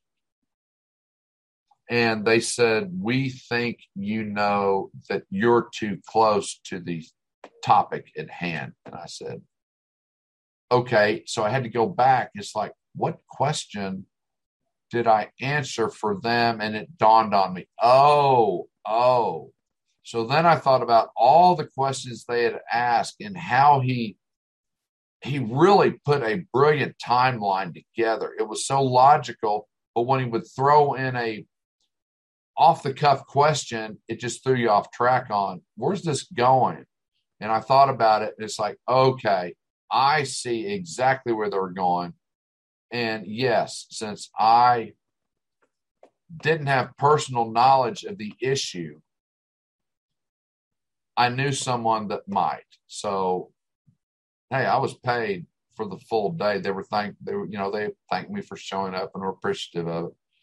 But it's like, this is really a cool focus group. And I wished I could have stayed, but I couldn't. And I understood their concerns on me. But I wish I could have stayed to the end of the day just to hear how the whole thing played out and how they were going to use the information. Now, that would have been cool. But the one thing I was worried about was I do have back issues. And yesterday, my back was not a happy camper. And they said, if you can't stay for the whole day, you don't get paid. And I was also when I get an adjustment, they really have to work around the hardware in my back. They know where the pain is resonating from, but they can't just attack it like they could before 2010 in my back surgery. She's got to work around it and massage those muscles and get those nerve endings to lighten up so I don't kink up and get pulled to the right like the wind's blowing me over.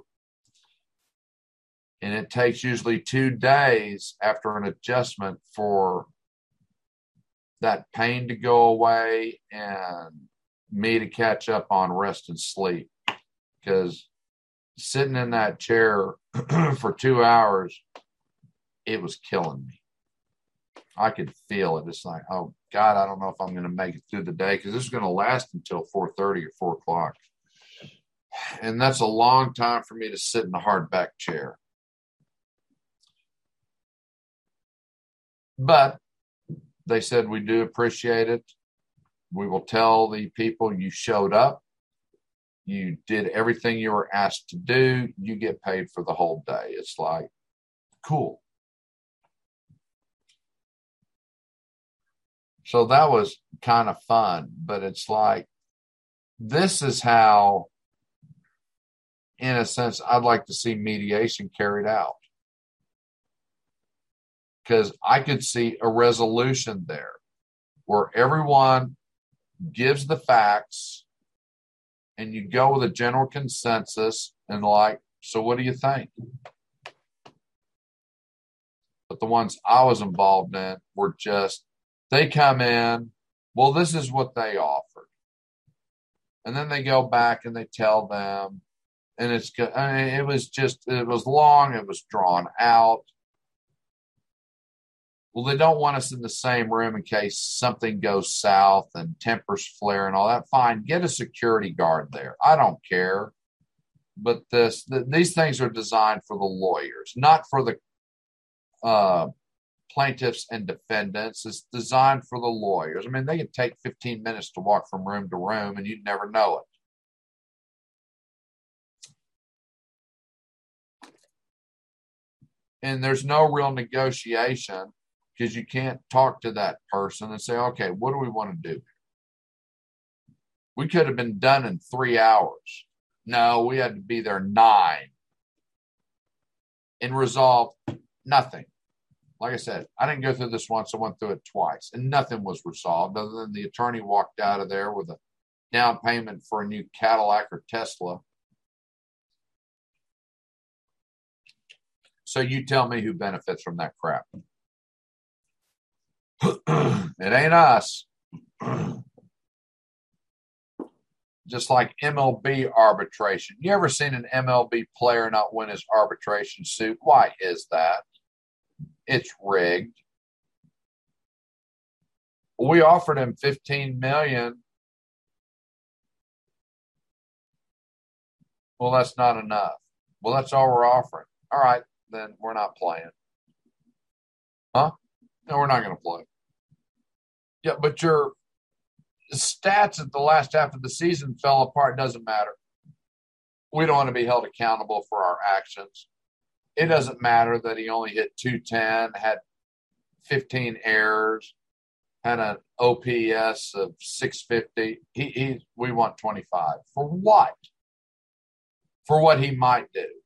Well, I'm not going to pay you for what he might do. I want to pay for what he's doing. No. You're not going to hold us accountable for past performance. Why? Because he's a stud. Well, he was, but he isn't. That doesn't matter. Oh, and speaking of studs and accountability, how about my Packers? Yeah, I'm a Green Bay Packer fan. Those of you who've watched it, you've seen the blanket that a friend of mine quilted for me 11 years ago.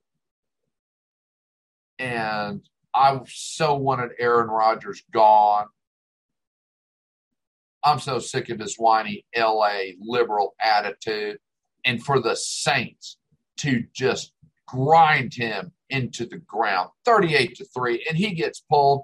That, my friends, was justice. And it wasn't served cold. It was on a hot plate, and Aaron was in it flopping around like a fish being fried. I loved it. All his bitching and moaning about the Packers, and he didn't want to be back. And he got his ass handed to them. That made me a happy camper. Some of my friends tried to dig me that see what happened to your Packers. Yes, I did, and I am happy, and I am pleased. And I hope it happens again and again and again. I like the Green Bay Packers, but I have not liked Aaron Rodgers for about 5 years. I'm ready for him to go. He thinks he's all that in a bag of chips, and he ain't jack shit. I don't give a damn how many stats he puts up. They're in a horribly weak division. Will the Packers win the division? Well, based on what they did against New Orleans, I seriously doubt it. But if they do, they're going to be one and done. We won the division title and then got creamed in the playoffs. Yeah, I've seen that play out since 2011. or 10. When they won the Super Bowl in Dallas. Was that 11? But then he became a little liberal crybaby. Much money as he's making, they should have released his ass. I have no use for him.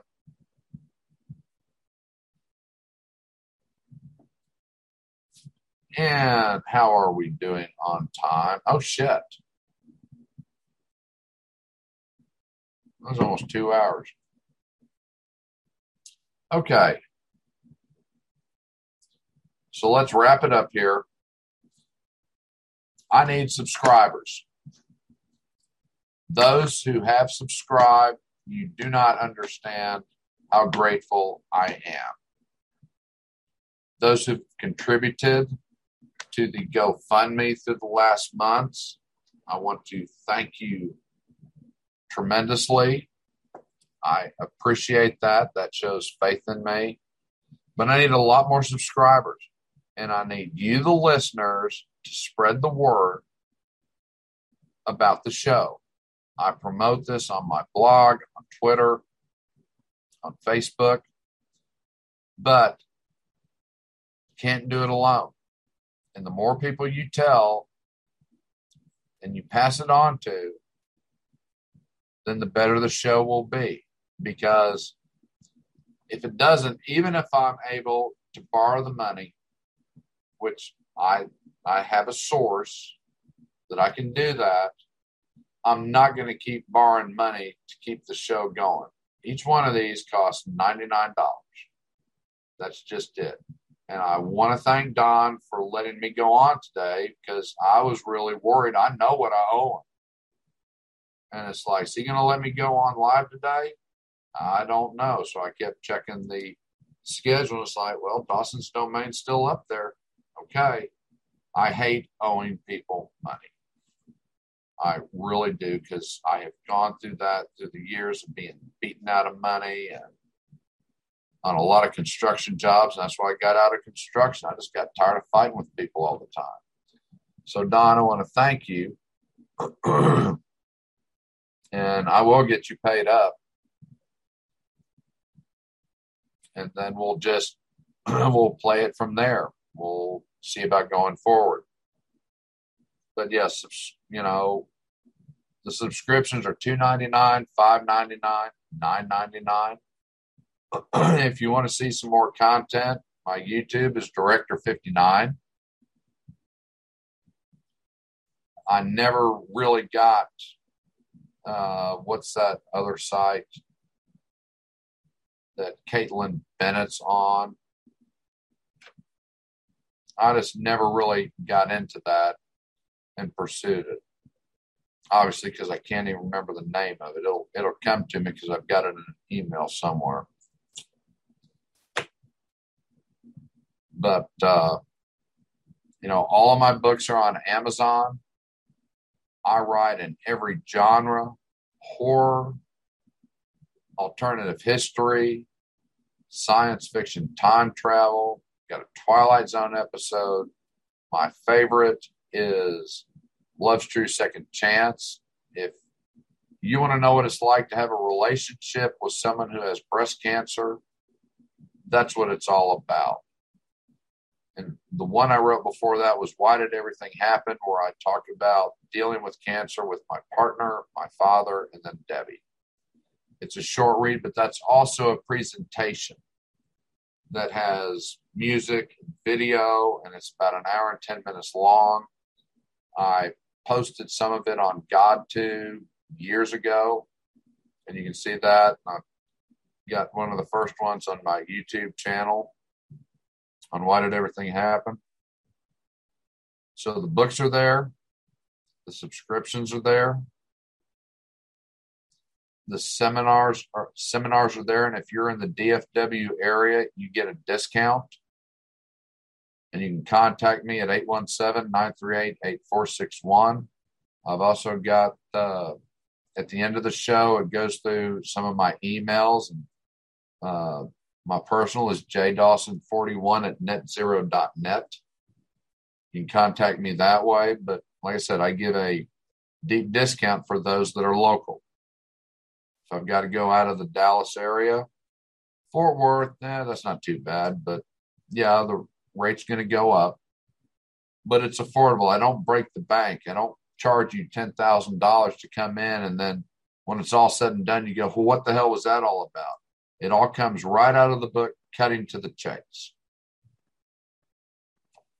And I want to give a special shout out. I'm not sure if they're listening, but to Kate, Lauren, and I believe the husband's name was Dale Schwab, that I met a week ago last Wednesday at Dunstan's in Brooklyn. She's working there, for their purchases. And some of the staff even bought books. It was a very good evening. I had a blast, and I look forward to repeating that at the Dunstan's at Harry Hines and Regal Row next Friday. It's going to start at 6. It'll last to 9. I'm not sure if we're going to do it out in the patio, because I am a smoker, as you have seen, or if we're going to do it in another location, but I will be at the restaurant. So that will happen. So buy the books. Call me to give a management seminar. I won't waste your time. And that's what I'm big on. I don't want to waste people's time. And the Herbalife products, if you want to lose weight and be healthy, this is not a diet. I want to be specific. Somebody told me that the other day. Well, you're on a diet. I said, I'm not on a damn diet. I am on a health wellness program. I'm taking a shake a day. Sometimes I'll drink 2. Just depends. I do the protein bar. I walk, and I do stretching and I've got elastic bands because I don't have weights in my room. But I'm taking my health serious, and I get rid of this nicotine habit, and I'll be good to go. But you sign up as a preferred member, and you start getting discounts. That's what I did. My son got me to sign up, and I was getting 35% discount off of the products based on what I bought.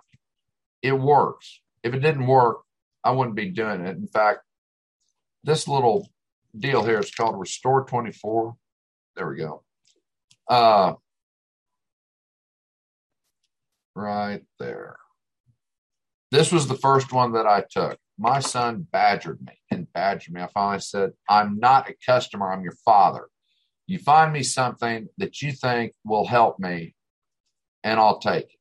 And we can't make any medical claims.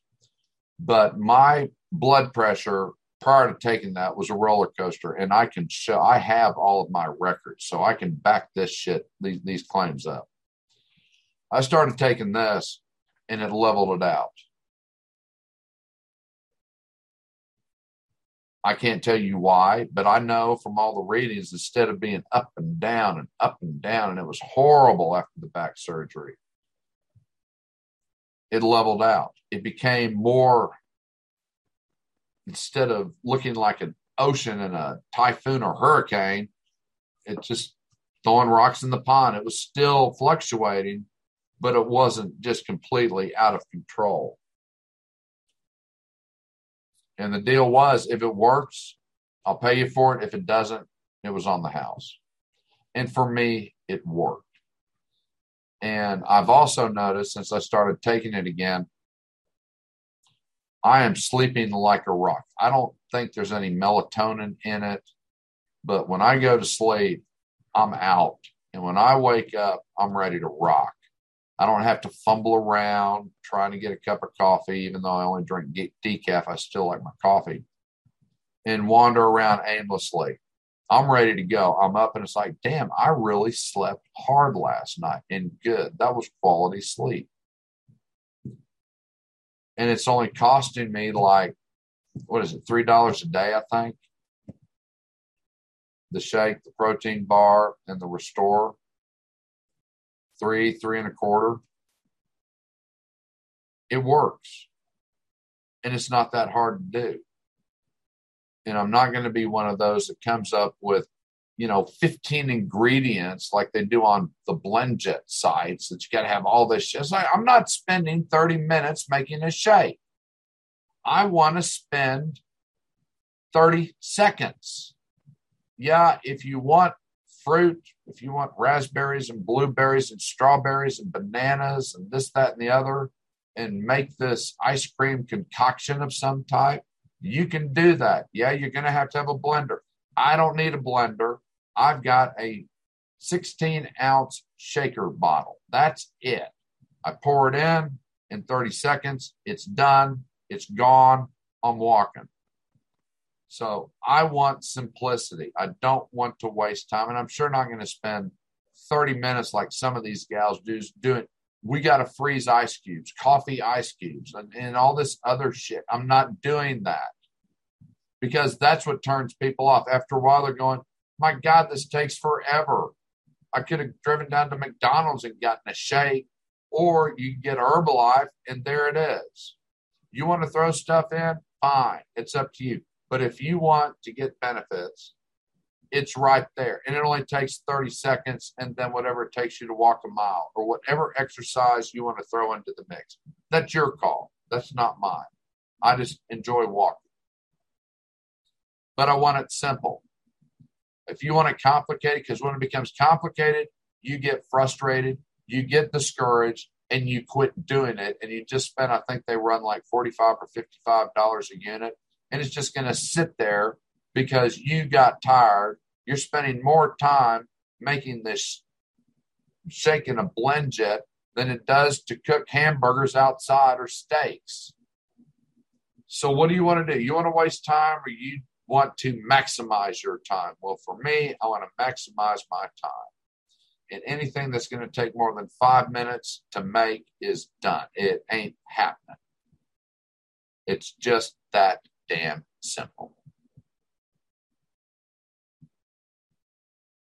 Well, I hope you all enjoyed this episode. I will know when I see the jump in subscriptions, the jump in book sales, and calls to do seminars. Because, I'm just like you. I don't want to waste my time either. I need to get Don paid up. I need to get current with him. And that is a priority. So I hope you enjoyed this episode. And I hope to do it again, but I need feedback. I need either positive or negative feedback. Either one will tell me if we need to continue with this show. And that's all I've got for September 18th.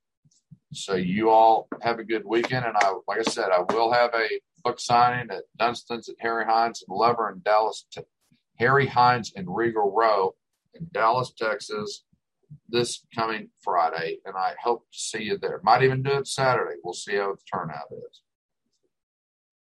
Y'all have a good weekend, and I'm getting ready to watch the Rangers in a couple hours get their ass handed to them by the Chicago White Sox. So have a good weekend.